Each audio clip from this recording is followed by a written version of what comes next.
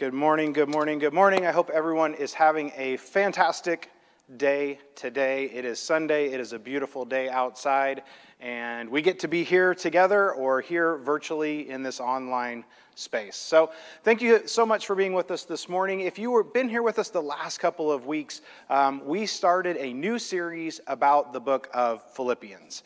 And I'm really excited about this series because we're literally going to walk through the book of Philippians, highlighting some of the major themes and some of the major stories from the book of Philippians. So if you're a fan of the book of Philippians, this is the series for you, and I hope that you will enjoy this series. But I think now more than ever, we need to focus on this idea of rejoicing.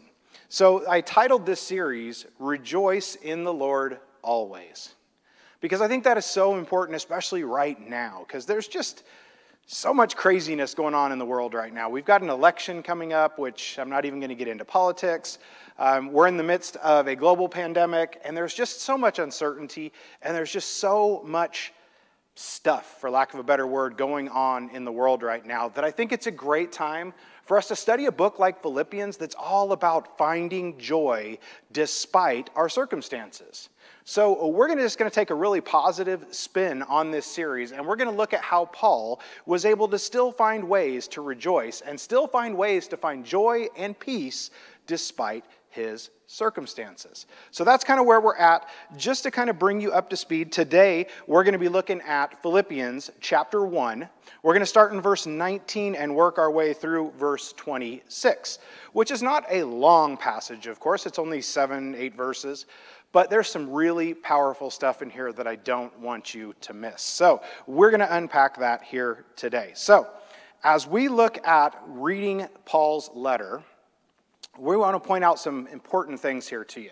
Now, Philippians tells us, right, that the secrets of finding peace, joy, and love despite our circumstances, because we know that when Paul wrote this book, he was in prison. We know that. We know that Paul did a lot of his best work from prison. We know that.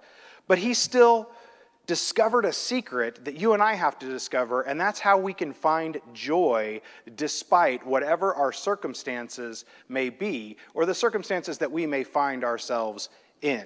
So that's what we're going to continue to do today. The peace and joy flow from Jesus Christ. And that's what we're going to look at, and that's what we're going to focus on as we continue to look at Paul. So just in case you were not with us last week, I want to bring you up to speed real quick. We talked about finding joy despite our circumstances. We talked about partnership and the importance of partnering with our church family and with other Christians during these difficult times to find our strength in each other, to find our strength and our hope and our help in each other as we all try to follow Jesus Christ. We talked about this idea of ecclesia, which is this idea of the assembly. Because see, Paul longed to be with the church at Philippi, and he couldn't be with them. Just like we can't necessarily be with our church family the way we would like to be with our church family. And yes, we get to come to the building, some of us, and that's great. But we still can't be together the way we might want to be together. There's still that awkwardness of when you first see somebody, do you shake hands? Do you fist bump? Do you step back? I personally like the flying forearm of faith where you give them the forearm. But it's still this, we're still not together the way we would necessarily like to be together. And that's exactly what Paul was going through when he wrote this letter. He was longing to be with his church family. He was longing to be with them, but that didn't stop him from not only doing the work of the kingdom, but encouraging and building up the body, even though he couldn't be a part of it. And the last thing we talked about last week was the fact that God isn't finished with us yet. And if you were here last week, at the end of our scripture from last week, Paul was praying for the people that they would continue to grow in their knowledge, that they would continue to grow in their faith, that they would continue to grow as a family so that they could better be followers of Christ.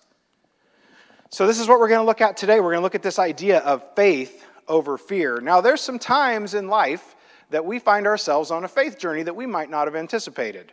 And flying is one of those things. I know there's some people among us who are not big fans of flying, and I'm not going to call anybody out, of course. But have you ever been on an airplane and you hit a storm, or you hit some rough patches, or you hit some turbulence, or even worse, you hit one of those air pockets where you're just cruising along and all of a sudden the plane just drops what feels like thousands of feet. And you grab the sides of your seat, and the guy behind you starts screaming, and somebody else starts crying, and people start to kind of freak out. If you've flown in and out of Orange County Airport, you've probably experienced this at least once, because it has the most extreme entry into the airport because of the noise restrictions around the airport. But flying can be an act of faith sometimes, especially if you have a fear of flying. Same thing with driving. More people get into accidents and fatal accidents in a car than they do on planes or anywhere else. So sometimes, and especially if you drive on the 5 freeway in rush hour, there's some times that driving can be an act of faith because, yeah, I'll tell you just a quick story. I went yesterday to pick Carter up from his grandmother's in Costa Mesa. And just the time it took me to get from Ladera Ranch to the freeway at the 5, I had 3 cars pull out in front of me. So sometimes driving in Southern California can be an act of faith, and swimming can be an act of faith. And the reason I throw this in is my wife, I love her to death, but see, I get to talk about her because she's not here. She does not like to swim anywhere where she can't see the bottom. So what I mean by that is she's great in a swimming pool, but don't get her in the ocean because she won't go about past her knees in the ocean because she can't see what may be in there. And with her, it's the critters, it's the sharks and the rays and the fish and all that kind of stuff. She just doesn't like to do it. So for her to go out in the ocean with us is an act of faith for her. Now, I say these things not to make light of them because these are very real things, but I want you to think about the fact that there's many things that we do that require kind of a leap of faith. Now, I'm not saying go jump out of an airplane without a parachute. That's not what I'm talking about. But what I'm saying is daily we have things that kind of test our faith or cause us to put our faith in something other than ourselves. See, that's what I love about the airplane example. You have zero control over what happens in an airplane unless you're the pilot. And I don't think we have any pilots here this morning, but unless you're a pilot, you're not in control. You're counting on somebody else. You have faith in that person who's flying the plane, that they have the training and that they've had enough sleep and that they've had enough coffee to get you to your destination as quickly and safely as possible. So it's this idea of faith over fear.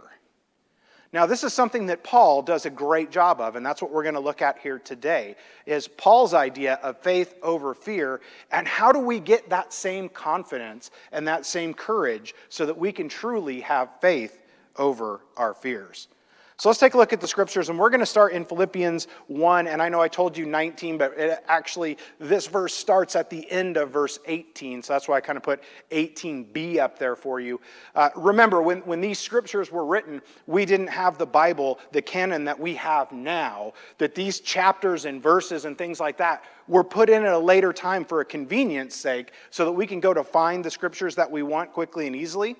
So don't get hung up when you're reading the Bible on just the chapters and the verses, because if you do that, you're going to discredit yourself, because that's not the way that they were written and that's not the way they were intended. For example, Philippians, this letter would have been just one long letter. There wouldn't have been chapters and verses and things like that.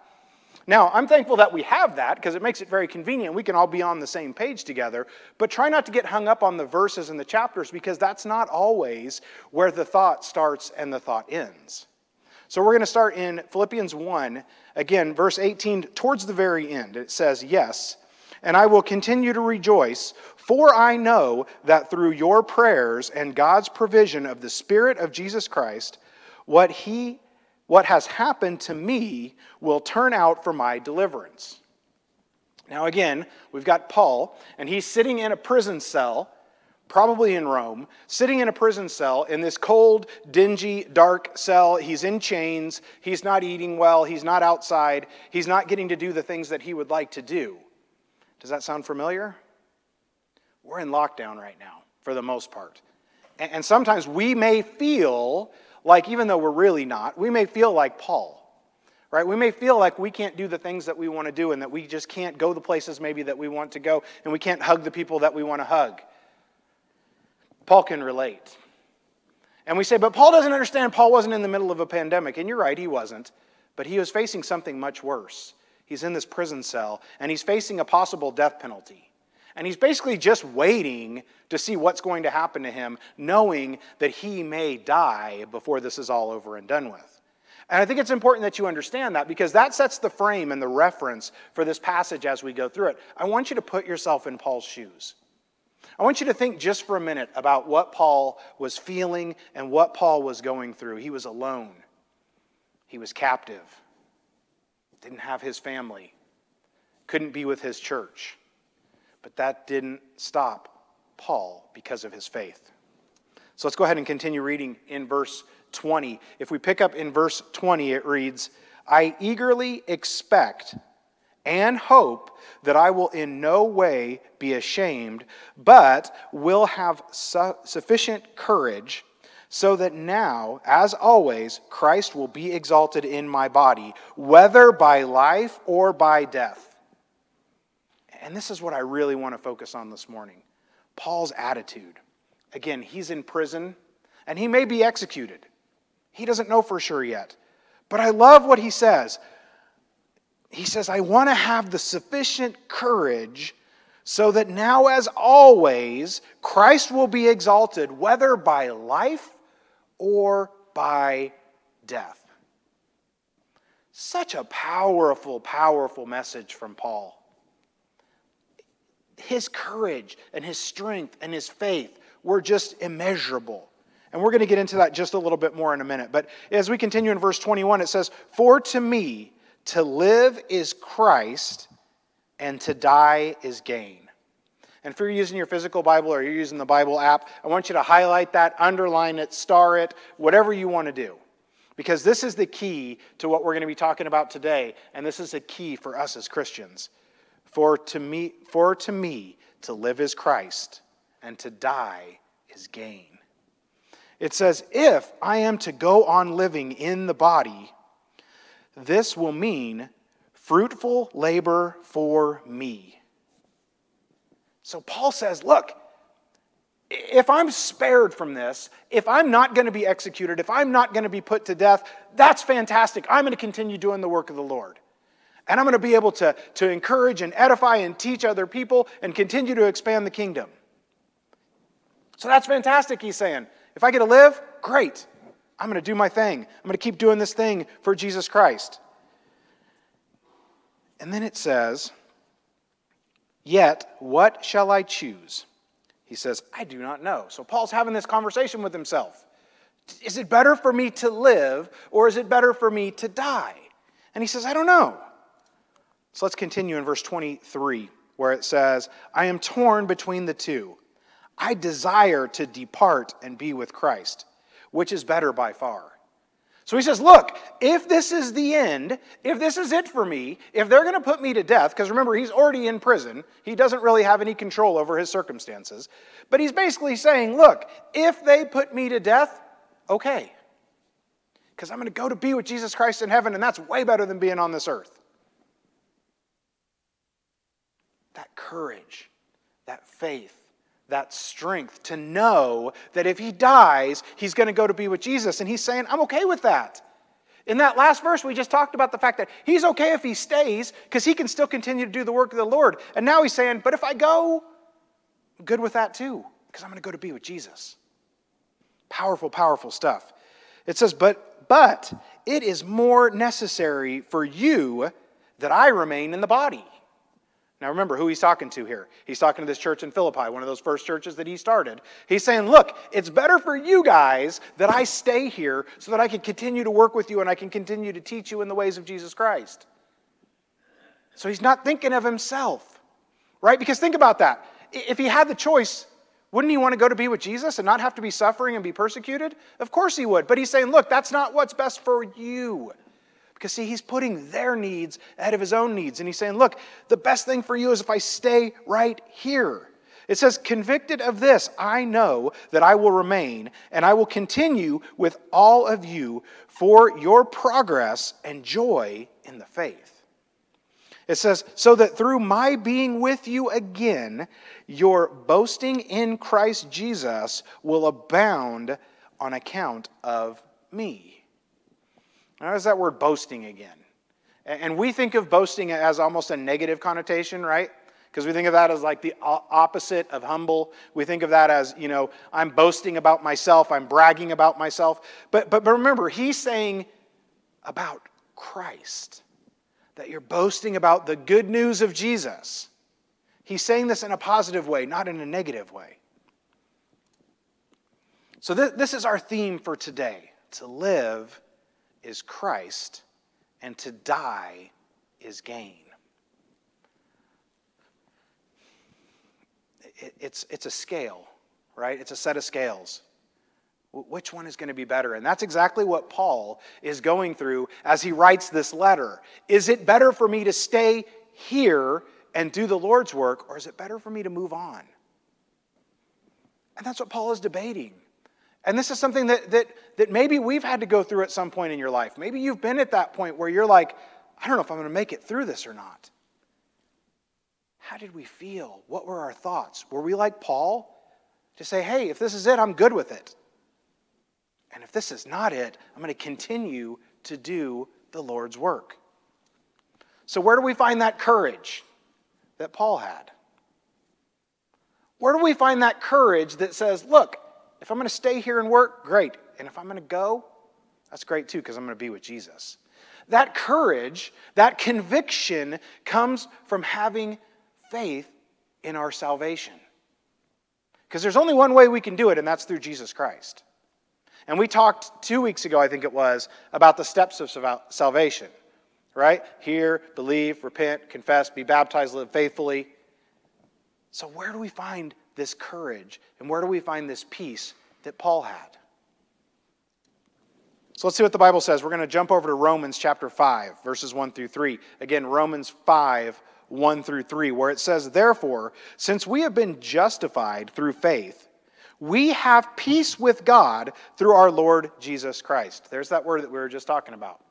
Where do we find the peace that Paul has? Right here, through our Lord Jesus Christ. It says, through whom we have gained access by faith into this grace in which we now stand. And we boast in the hope of the glory of God. Not only so, but we also glory in our suffering, because we know that in suffering produces perseverance. So here we see in Romans this same idea of this hope and this joy and this peace that we've been talking about throughout this series. And where is it found? He says right here, it's found through our Lord Jesus Christ. See, this goes back to the good news that we've been talking about. This good news that Jesus was willing to come to the earth to die for our sins. That's where we get this joy and this peace that comes from Christ. Let's look at a couple more scriptures. Hebrews chapter 4, verse 16. Again, Hebrews 4:16 says, let us then approach God's throne of grace with confidence so that we may receive mercy and find grace to help us in our time of need. See, these are powerful scriptures where we're being reminded that we need to be confident in our salvation. And when we're following those steps of salvation, when we've given ourselves to Jesus, when we're living faithfully, when we've repented of our old ways, we can find that confidence in our salvation. Let's look at Deuteronomy 31:6. Let's jump back to the Old Testament. Deuteronomy 31:6 says, be strong and courageous. Be strong and courageous.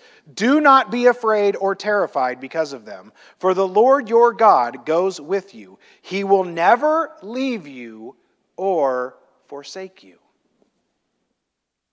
See, Paul knew that. Paul knew that when he was sitting in his prison cell. He wasn't sitting there, oh, woe is me, this is the end. God has forsaken me, God has left me. No, God will never leave you. He will never forsake you. That's what gives us that strength and that courage that Paul had. That conviction that we know where our salvation lies because of what Jesus did for us. Not because we were deserving of that, but because of his love for us. We know that John 3:16 tells us that he loved the world so much that he sent his son, so that what? None shall perish. That's where our faith and our strength and our conviction comes from. Let's look at Romans chapter 6, verse 23. Romans 6:23 says, "For the weight of sin is death, but the gift of God is eternal life in Jesus Christ." The gift. That gift that's already been bought and paid for. It's already been bought and paid for. God loved us enough to send Jesus down to earth, to live as a man, to walk amongst us, and to die a terrible death so that we could be forgiven. And see, Paul believed that with all of his heart and all of his soul and all of his mind. And that's what gives him that conviction to say, hey, if I got to go, if it's my time, I'm okay with that because I'm going to go to be with Jesus. Romans chapter 10, verse 9 through 13 says, "If you decide with your mouth Jesus is Lord and believe with your heart that God raised him from the dead, you will be saved." It says, "For it is with your heart that you believe and are justified, and it is with your mouth that you profess your faith and are saved." It says, as Scripture says, anyone who believes in him will never be put to shame. For there is no difference between Jew and Gentile. The same Lord is Lord of all, and richly blesses all who call on him. For everyone who calls on the name of the Lord will be saved. So see, when we go through those steps that we talked about, hear, believe, repent, confess, be baptized, and live faithfully, it says we will be saved. We will be saved. That's our confidence. That's our conviction. That's how we can be like Paul and know that, hey, if I'm doing what I'm supposed to be doing and I followed these steps to the best of my ability, that I'm going to be saved. Again, that's not to say we go out and take crazy risks, because I don't believe that's at all what the Bible teaches. But what it does teach us is, if it's my time, it's time for me to go, that's okay. Because the Bible teaches me that I'm going to be saved and I'm going to spend eternity in heaven. And I'm okay with that. And that's how Paul can say, hey, to live or to die. Either way. So what's our focus? Our focus is to have courage. Paul prays in his letter for courage. And maybe that's a prayer that we need to be praying right now. There's a lot of uncertainty going on. There's a lot of craziness going on. There's a lot of people who are at risk with this disease that is going around. My wife's a type 1 diabetic. She's very highly at risk for this disease. But we got to pray to have the courage that Paul had. See, that's what I love about the power of prayer. If there's places in our lives that we need to do better, get better, have more of, we can pray for that. And maybe we need to pray for courage. Lord, don't let me be afraid of this disease. Because if it's meant to be, or if I contract this disease, I know that I'm going to spend eternity with you. Now, that's not to say that we're wishing for death. Of course, don't get me wrong. Don't misread this. That's not what I'm talking about. But what I am talking about is, if it happens, we're confident and we're courageous enough to know that we've done the things that we need to do from our end to earn salvation. Now, we know that's not possible without Jesus. That's why I say to our end to earn our salvation. We need to recalibrate the why. Why are we here? Why are we here on earth? I know that's a deep question, but what are we doing here? If we're here, then that means that God has a purpose and a plan for us. What is it? Have we let our fear of our circumstances stop us from doing what the Lord put us here to do? And don't get me wrong, I'm not saying you got to be a preacher or a teacher. I'm saying there's things that you bring to the table. There's things that you guys do better than I do. And maybe that's reaching out to those who are sick. Maybe it's preparing a meal for someone who needs food. Maybe it's a simple phone call or a handwritten note or a letter. See, Paul was in prison, and he still did the work of the church. Are we doing that same thing? Or have we let everything else that's going on around us say, you know what, I guess I'm going to stop doing that for now. And I'll get back to doing the Lord's work when this whole thing is over and done with. No, Paul didn't do that, and neither should we. Yes, the doors to the church building were closed for a time, but the church wasn't closed. Because the church is not this building. It's all of you and all of us and all of you wherever you may be watching this morning. That's what the church is. That never closed. The church didn't close. We have to keep going. I don't know when this thing's going to end. I'm not a scientist. I don't know if we're going to get a vaccine. I don't know if on election day it magically goes away. I don't know what's going to happen with the pandemic. But what I do know is in the meantime, we better keep doing what we're supposed to be doing. Paul did. And he was way more locked down than we are. But he didn't let that stop him. And I want to encourage you. And I'm not trying to beat anybody down or berate anybody. But I want to encourage you. Keep doing the kingdom work. Yeah, we may have to do it in a little bit different way than what we're used to. Maybe that's what God is trying to teach us through this thing. Is we got to do a better job of checking in on people. We got to do a better job of reaching out to people. We've got to find new ways to spread the gospel. Why are we here? If we're here for a reason. And maybe it's time to take stock of that and to recalibrate our lives to say, what have I been doing to advance the kingdom during this time?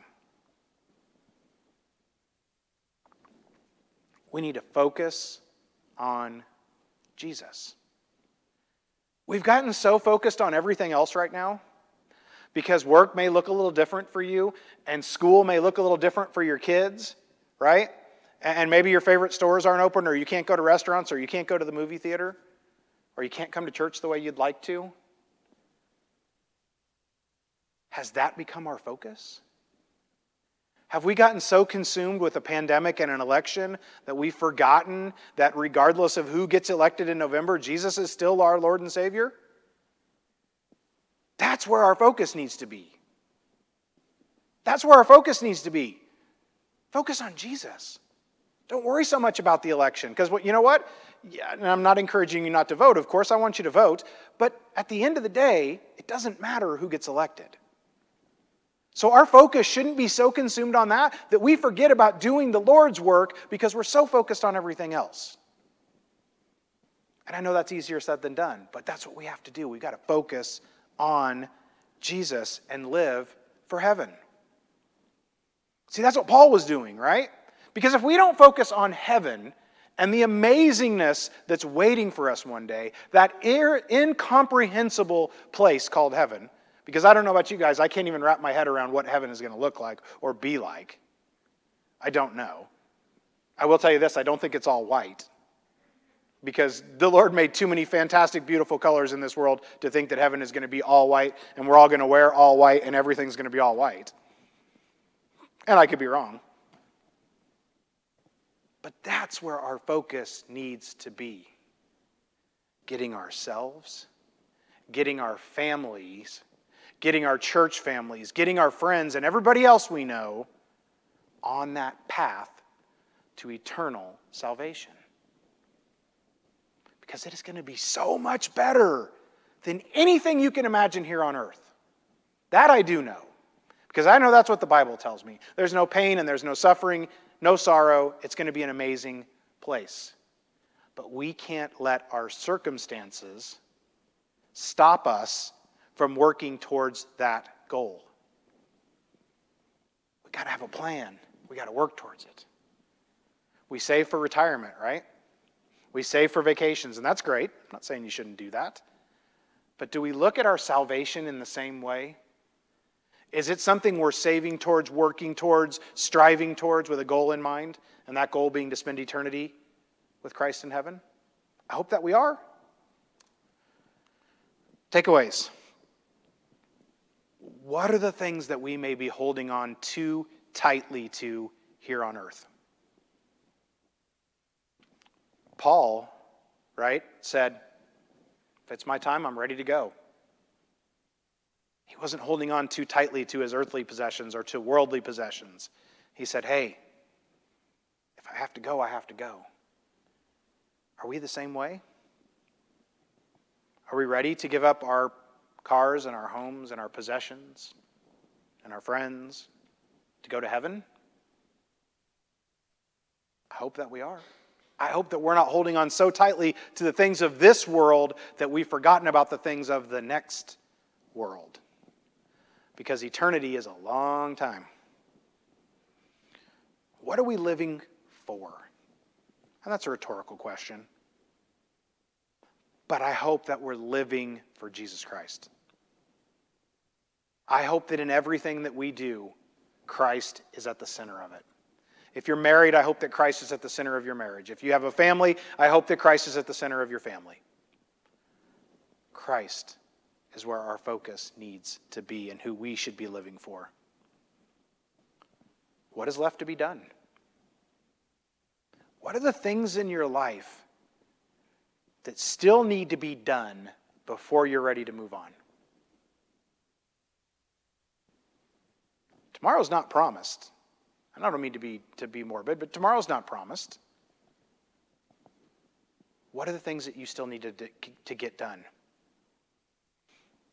Maybe you haven't gotten your life right with God yet, and you're saying, oh, I'll do it one of these days. I'll do it tomorrow. I'll do it next week.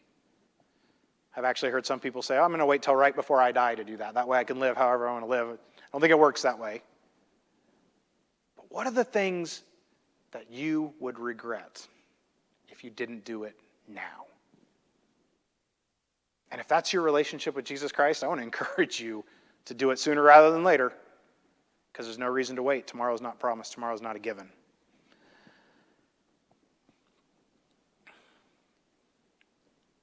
To live as Christ and to die as gain. And I just want to leave you with that today. I don't want to leave you with the fact that we don't have to fear the unknown. Because when we get our lives right with Jesus Christ, when we've been baptized, when we've repented of our old ways and we've put those things aside and we're focused on Jesus Christ, we don't have to be afraid. We can be just like Paul. If it's my time, it's my time. I'm going to be with Jesus. And that's what I want to leave you with here this morning. In just a moment, Brandon is going to come up and lead us in another song, and I just want to encourage you to think about where you're at. Do you have that same courage that Paul had? To say, I am so confident that I'm going to be with Jesus that, hey, if this is my last day on earth, so be it. I'm ready. Because here's the beautiful thing. If you don't have that conviction and that courage, you have an opportunity to make it right.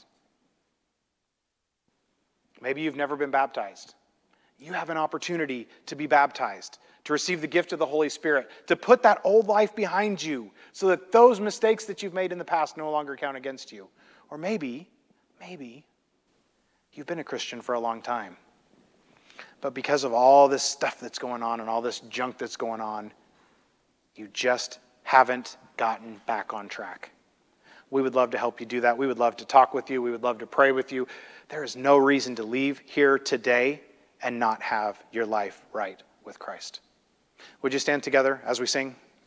The joy of the Lord, the joy of the Lord, the joy of the Lord is my strength. The joy of the Lord, the joy of the Lord, the joy of the Lord is my strength. The joy of the Lord, the joy of the Lord, the joy of the Lord is my strength. The joy of the Lord, the joy of the Lord, the joy of the Lord is my strength. Well, amen. The joy of the Lord is our strength for sure. Just want to thank you all for being here this morning. Whether you're here with us live, whether you're joining us in our online audience, we are so thankful for each and every one of you, wherever you may be this morning.